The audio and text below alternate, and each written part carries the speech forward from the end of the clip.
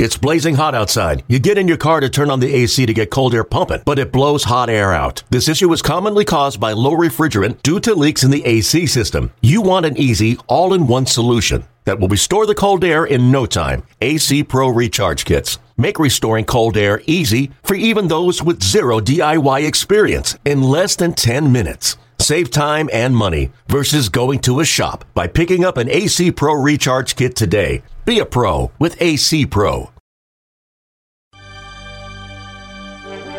3-1 pitch, swing and a drive, deep to right field, way up there, way out of here. Goodbye, baseball. 8 strikeouts for the King tonight and make it 23 consecutive scoreless innings for Felix. Strike 3 called on the outside corner, and there it is. It's time for the Seattle Mariners Baseball Podcast. Kyle Seager! That just happened! Thank you very much! Now, here's your host, Gary Hill.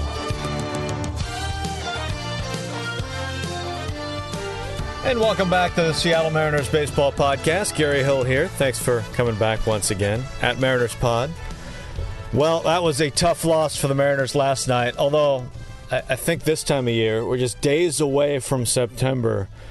When you're in the race, I think at any point you can label any loss a tough loss. But this one, I think, especially in context, is really difficult because of what you're going to have to face the next couple of days as well. So the Mariners lose to the White Sox last night in difficult fashion, and we'll go through that in just a second. We'll also take a look at what else the Mariners will face this weekend and why that loss is so difficult when you consider who they're facing next and how much more difficult this series becomes. So the Mariners drop game 1 of this 4-game series against the White Sox. Shannon Drayer is going to be by with another feature. Josh Kern's a great feature on the way.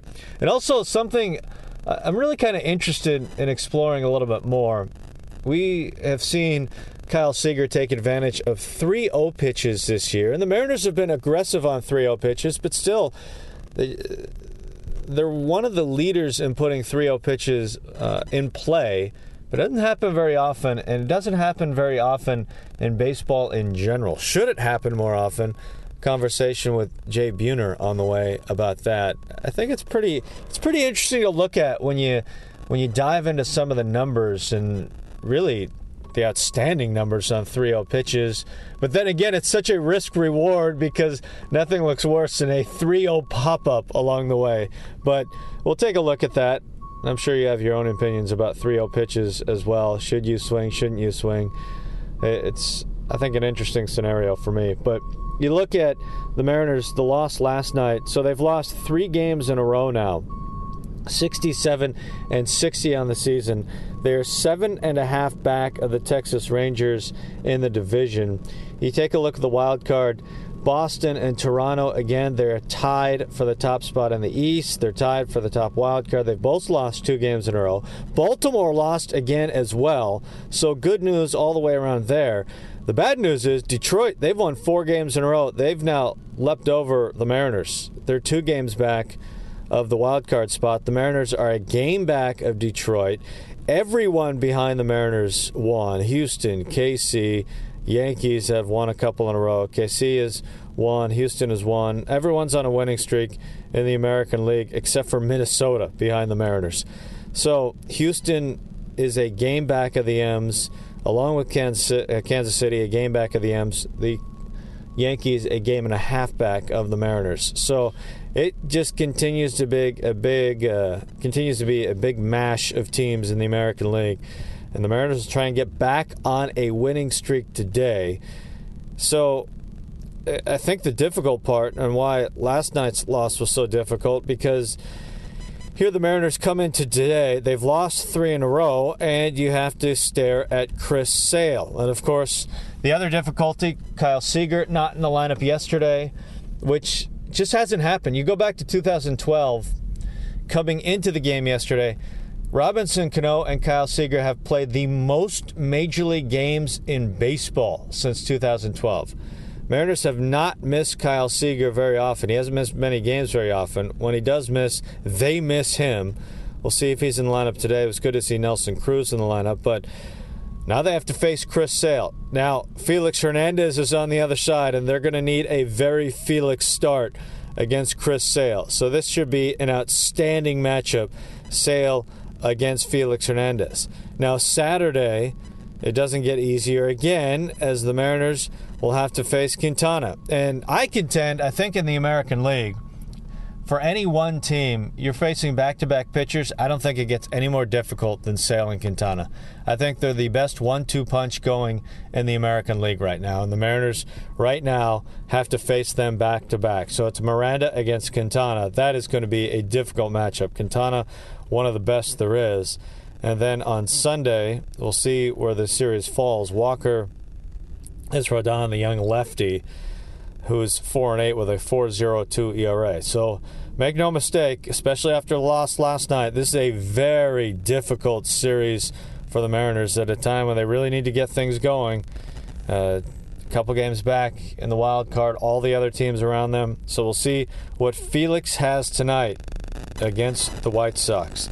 Should be a great ball game. They matched up once last year, and of course Felix has been really, really good as of late. Now, the difficult thing, a few difficult parts about last night. The Mariners take a lead early, which was great, but Paxton gave it back. He gave up 3 in the bottom of the first. He was not sharp early, but he really did get it dialed in. The 2-2. Swing and a miss, strike 3. Burns it past him, 98 miles an hour from Paxton, who has maybe started to settle in a little bit. He strikes out the side in order. What a way to finish the bottom of the third. So he ends up going 5 innings, 7 hits, 3 runs, 1 walk, and 5 strikeouts in the game. Just trying to use a few more off-speed pitches to kind of get them off the fastball a little bit. Guys are making some great plays in the field behind me. Aoki in the first, and then Robbie, I think it was the second and the third. He made that play on that ball come in. That really helped, and just kind of battling. Physically, does the elbow feel okay? Yeah, no pain, no tightness. That was good. No issues there. So let's get back to work and tighten some things up and get ready for next time. Hey, a lot of ground balls in the first inning. Just found holes. Yeah, they were just, that's the way baseball goes sometimes. They're going to find holes. I was missing my spots, though, so that, kind of happens. But, I'll work on getting back to hitting my spots and getting ready to be. Line drive, Tuesday in a double play that turned out kind of big after that. So. Yeah, absolutely. That was huge. Ducked that one, didn't get hit by that one, which was good. And then Robbie was right there, which is awesome. That was big time getting out of that inning and kind of getting reset and kind of just going from there. Looking forward to kind of just get back into rhythm here and get into a 5-day routine now. Absolutely. Yeah, I think getting out there and throwing, I think it was 91 pitches, I'll be able to get in my routine, get a good bullpen, work on the things that I didn't do very well this game, and get back out there. So he got in the groove, and then the Mariners would take the lead over the White Sox. The 2-1 pitch. Swing and a well-hit ball deep into the gap in right center field. Going. Goodbye, baseball. Holy cannoli, Robinson Cano, his 29th home run of the year, has tied up this game at 3-3. This for his pitch. Swing and this is cracked over the middle, right over the shortstop Anderson's glove, and it's into left center field. Cruz has come down to score. Lind is rounding. Here's the throw. It's cut. Lind slides, spikes first. He crosses home and scores as well. The very first pitch from Dan Jennings. He coughs up 2 inherited runs. Charge to Renato. And the Mariners have really opened things up. It's now 6-3 Mariners as Martin wastes no time at all. 1 in the 4th, 3 in the 6th. Things look good heading into the 7th, but an error opened the door for the White Sox. An error to start the inning, and then a big hit by Chicago, by Frazier with 2 outs to drive home 2 runs. This game was tied, and the error to start off the inning really hurt the Mariners as the White Sox score 3 in the bottom of the 7th, and then the score stayed tied going into the 9th. Vincent was on, and the White Sox would walk it off. The 2-1 pitch, swinging a line drive down the left field line, a fair ball into the corner. Here comes Eden rounding third. He will score, and the ball game is over. Walk-off single by Todd Frazier, and the White Sox walk it off here in the bottom of the 9th inning. They win it 7-6. Two teams that have played a ton of one-run games this year, so probably not a shock that they played another one-run game. The Mariners on the bad side of this one, though, and they fall 7-6 in Game 1 of the series. Here's Scott Service. Well, that was where we needed to go. I think obviously with Pax only getting through 5 innings, we were going to be a little stretched tonight. We were going to have to use probably 3-4 guys to hopefully lock it down there. But I ran into a little trouble in the 7th. Big hit by Frazier. Couldn't get out of that one. And then, we've used Nick a lot lately, but in this situation on the road, try to hold out, close until you get a lead, which we didn't have much, bullpen depth at that point. But that was the thought behind it. Paxton, 31 pitches in the first inning. Yeah, it really hurt. Yeah, it really hurt having that long first inning and running the 30-some pitches up in that inning. So, I thought he actually threw the ball pretty well after the first inning. They were very aggressive, obviously, and right on his stuff. So after that, he settled in. He got through 5. Not ideal for where we were at bullpen-wise tonight. But, we still had a 3-run lead, and I felt good about where we were at that point. For Paxton, was it a matter of just finding his feel or his touch after that first inning? Well, they were very aggressive. They came out hacking. They were on the fastball, and they didn't miss anything. They hit some hard ground balls. They got through the infield. So, it was just one of those innings. He did settle in there and did a pretty good job for us. A little bit short today. That means tomorrow it would look like it might even be a tougher situation. Yeah, we need starters to get deep, tomorrow because we are a little thin with the extra position player here to cover up the Seager injury. So that's just where we're at. It happens at certain points of the year. You get thin. You need guys to step up, and I thought we were in a good spot tonight, up 3. Just weren't able to hold them down. Kind of in that situation, is it better to go one inning with a bunch of guys than it is? That's what I was hoping to do tonight, and it just didn't work out that way. I'm Mrs. Schroeder. Law of averages catching up to your bullpen a little bit, or is it just overwork or overuse? Yeah, the guys have been very good. Williamson had been down for 3 days, so you put him out there, and he had a little back issue. So one was probably all we're going to go with him tonight. But it was lined up good. We had the air in the 7th, and then a walk. And those things they will bite you. You give teams more than 3 outs in an inning, and usually come back to get you, and it did tonight. Yeah, played very well defensively. A couple nice catches in the outfield, and we certainly needed them tonight, no doubt. So the M's will look to bounce back today against Chicago. Well, now we're going to hand things over to Shannon Dreyer. When we talked to you when you did go on the DL, it was just really it was a conversation that I've heard quite a few times throughout the years. And the guys in this game, there are really no breaks. You battle through everything, and sometimes you get down a road where you almost forget what it was like to feel normal, and you don't realize that you're a little bit hurt, and that something needs to be addressed. Right. I don't know a single pitcher, for that matter, if not a position player, that could honestly say they feel 100% outside of their first couple of days in spring training, maybe.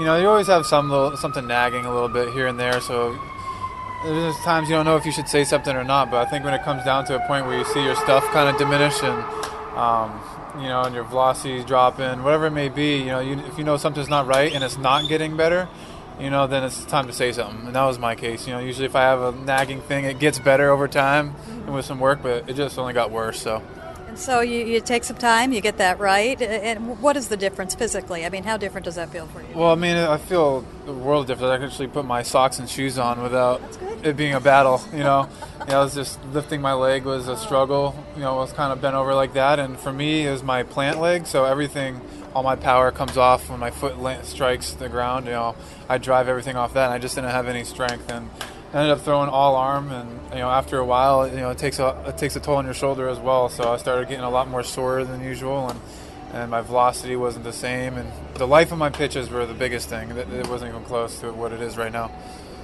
So what was the process for you? And just stop for a little bit? And then... Yeah, just to try to let the frustration go. And then at the same time, when I first went on the DL, I watched a lot of video of when things were good.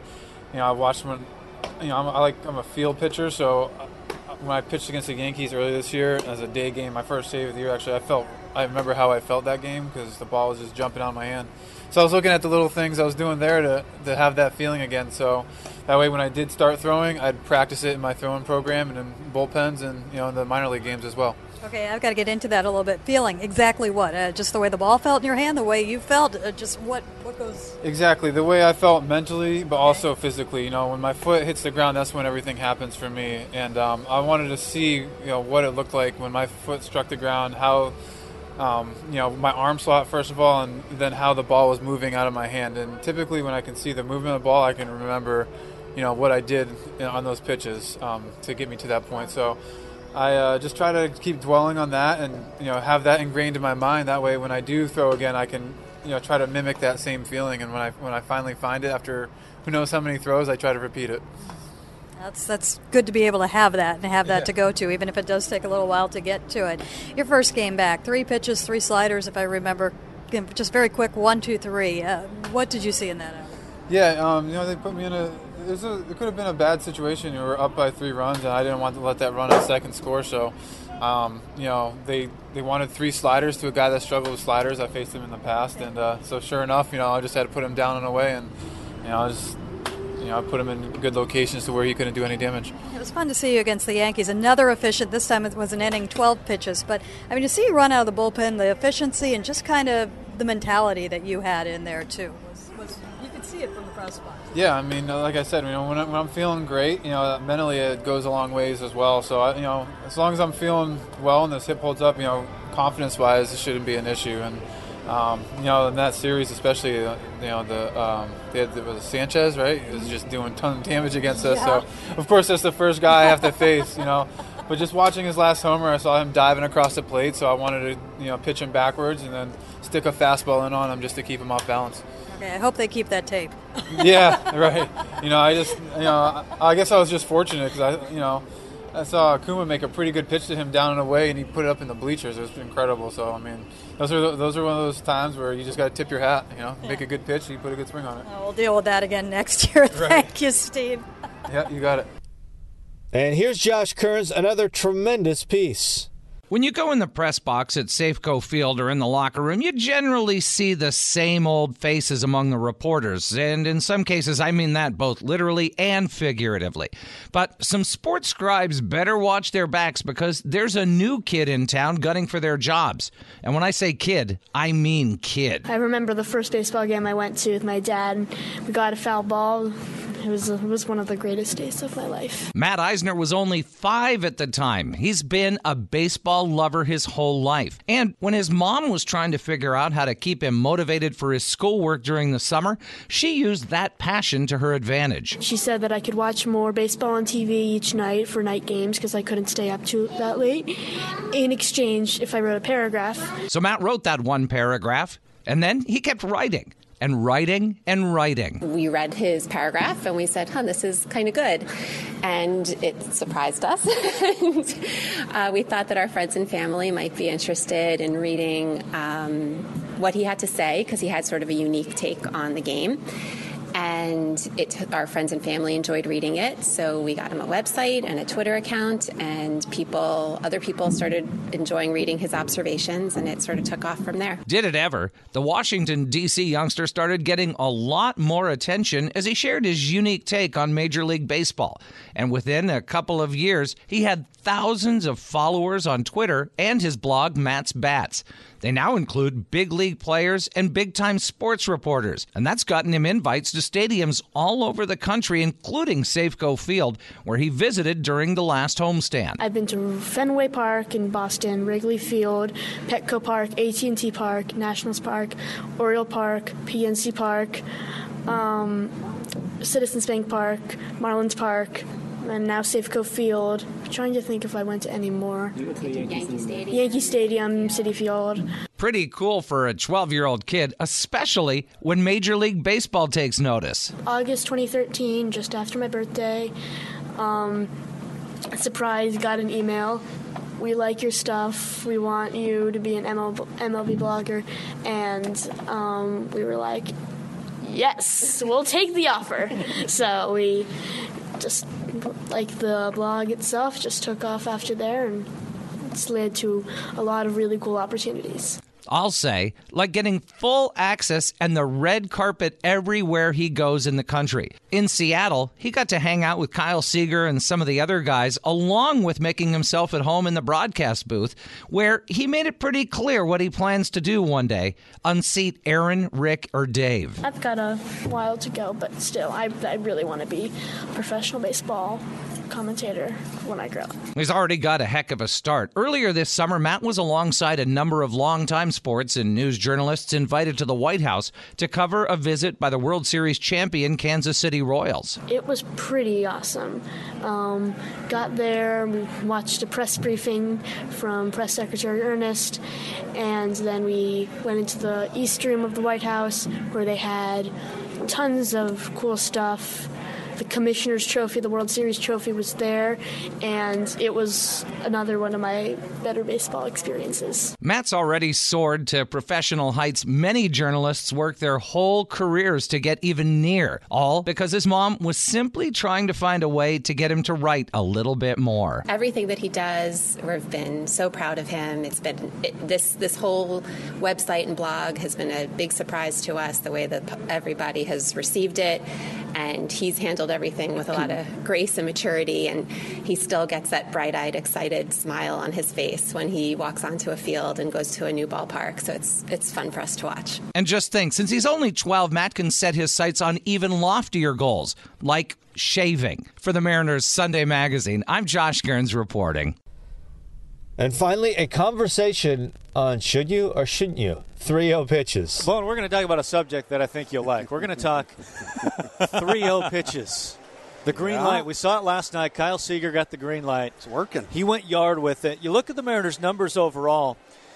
Pretty good numbers, batting .583 as a group, a couple of long balls. Mm-hmm. Not many at-bats, just 12. But when you consider, if a guy swings and misses or fouls the ball away, it's not included into that. But teams in general don't swing a lot when it comes to 3-0. And the question is, given those numbers, should they swing more often on 3-0 counts? It's been the right guy at the right time, that's for sure. It's worked to our favor. But, some guys like to work the count a little bit more. A lot of guys don't like to swing 3-0.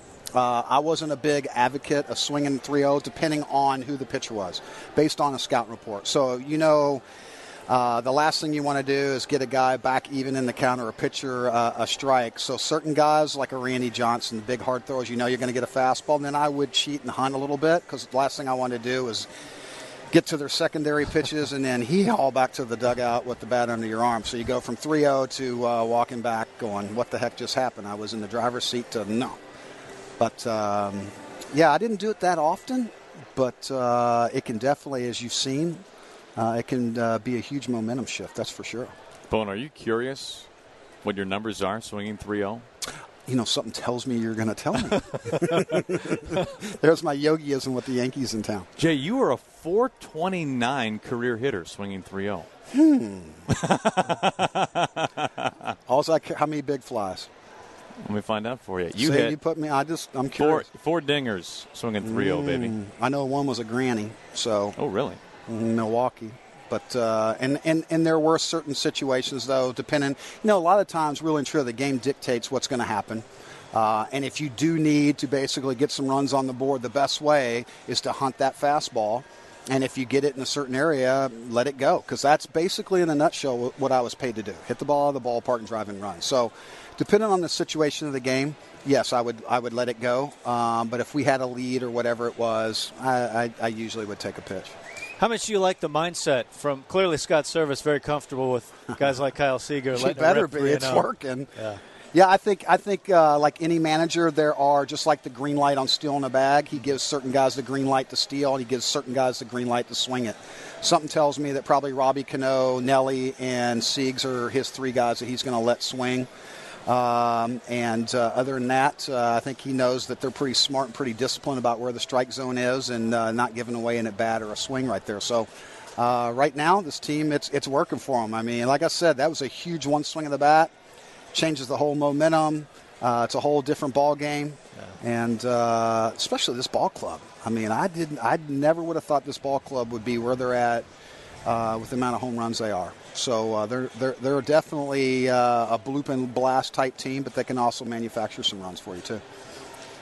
Could you have hit a home run breaking your bat, Bone? I do remember doing it once. Did you really? But not like that. That bat was basically gone. It broke all the way in half, pretty much. It was hanging by basically a grain. That was pretty impressive. That's what those maple bats do, though. They're so hard; they're almost like petrified wood. So, but the problem is they are so hard that sometimes there will be a crack in it and you not know it. Mm-hmm. And but I think it's safe to say that that was basically off his knuckles. That was definitely on the label, but it shows you how strong that guy is. And again, you're looking for a certain location right there. You're looking for a certain pitch, and he was. He came inside, perfect place to hit it down the line, because anywhere else, it's a fly ball out. What do you remember that's about... impressive, though. And then to show, you guys did a nice camera work last night to show how bad that bat was. That's pretty cool. I mean, it was all the way down the middle of the bat. What do you remember about you going yard with a broken bat? I just remembered that it didn't, it rattles in your hand. When you hit one bad, it kind of rings your hand a little bit, especially if it's cold out. And but again, mine was down the line as well. You hit it anywhere else, and it's an out. But I also remember that you're begging like crazy as you're around in first place, going, "Please get up, because I want that baby to die. Hero, come on, that bat's a hero for me." Bone, for you, 310 career home runs, and 3 of them coming in a Yankees uniform as the Yankees are here in town. Yeah. But was your most memorable home run? Game of the week, man. The one was the ambulance home run. Yes, absolutely. Can you give us? Can you tell us? And I hit one off of John Candelaria at the dead center off the backdrop out there, which was pretty special too. So I just loved going to Yankee Stadium and sticking it to them. There was no better feeling in the world. And the great thing was, it wasn't just me. It was a collective group of us. Yeah. It was from the minute we got on the plane flying to New York City that Lou's whole mindset, he became Dr. Jekyll and Mr. Hyde. As soon as we were going back to New York to play the Yankees, he was a complete different animal. I mean, he just took it to a complete different level. He just something about it just brought that out in him, and a lot of us too. I mean, for whatever reason, I seemed to get after it a little bit. Edgar did, Junior did. There was a collective group of us. Every time we go Tino, we get in there and we get after it, man, because we knew it was going to be an old-fashioned backyard baseball, man. It's meat and potatoes, and there's going to be there's some pretty darn good fights too along the way, and it was a great rivalry. It turned into a great rivalry. It was a lot of fun, but. Yeah, that was some great times back then. And I was talking to Rick Sutcliffe, who's here tonight too. We were talking about the old school days and the old battles we used to get. It was for whatever reason, it was Milwaukee Brewers, the Baltimore Orioles, and the New York Yankees. And inevitably, we were always toe-to-toe on the field at some point, getting grass stains rolling around because we were throwing fists instead of throwing the barrel of the bat. But it was good, clean fun, man. Good, clean fun. Good stuff. Appreciate it. Well, thanks for swinging by.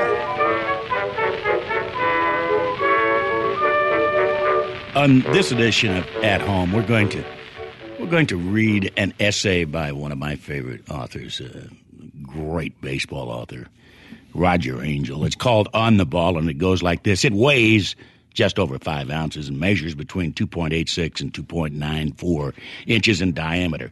It's made of a composition cork nucleus encased in 2 thin layers of rubber, 1 black and 1 red, surrounded by 121 yards of tightly wrapped blue-gray wool yarn, 45 yards of white wool yarn, 53 more yards of blue-gray wool yarn, and 150 yards of fine cotton yarn, a coat of rubber cement, and a cowhide, formerly horsehide, exterior, which is held together with 216 slightly raised red cotton stitches.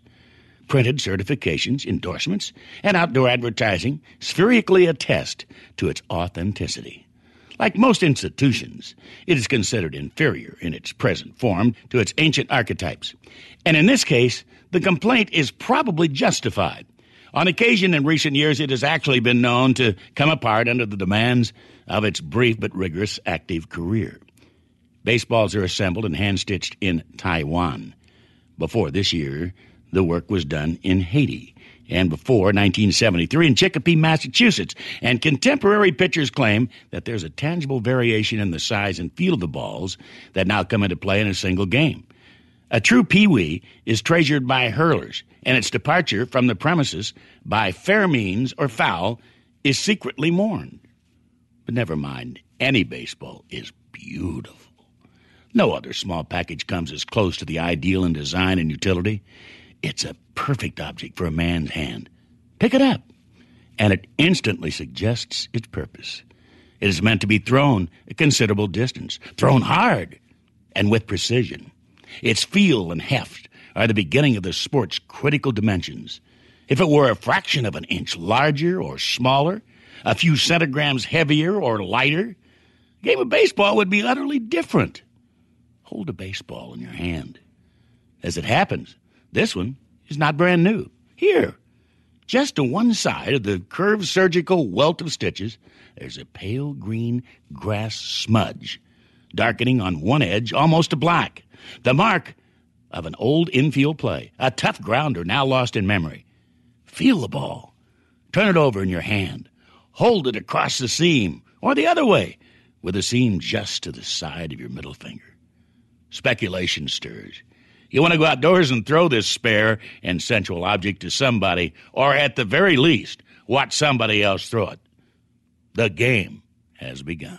But it's 1, 2, 3 strikes, you're out at the old ball game. See you later! Hey, Rob Bradford here. You guys know I'm always up for a good MVP story, and one of the best stories is Wasabi Technology. Wasabi is the world's hottest cloud storage company, and it's become the go-to provider for professional and collegiate sports teams, including 20 Major League Baseball teams like the Red Sox and NHL teams like the Bruins and Vancouver Canucks. Even the Liverpool Football Club is getting in on the Wasabi action. So, why is Wasabi the MVP? Well, Wasabi was purpose-built to free businesses from skyrocketing storage costs and unpredictable transaction fees that the Amazons of the world are charging. In fact, Wasabi is up to 80% less than those hyperscalers and doesn't charge a cent for businesses to access their data. From Wasabi's AI-enabled intelligent media storage, Wasabi Air, to the industry's only cloud storage service with triple protection against cyber criminals,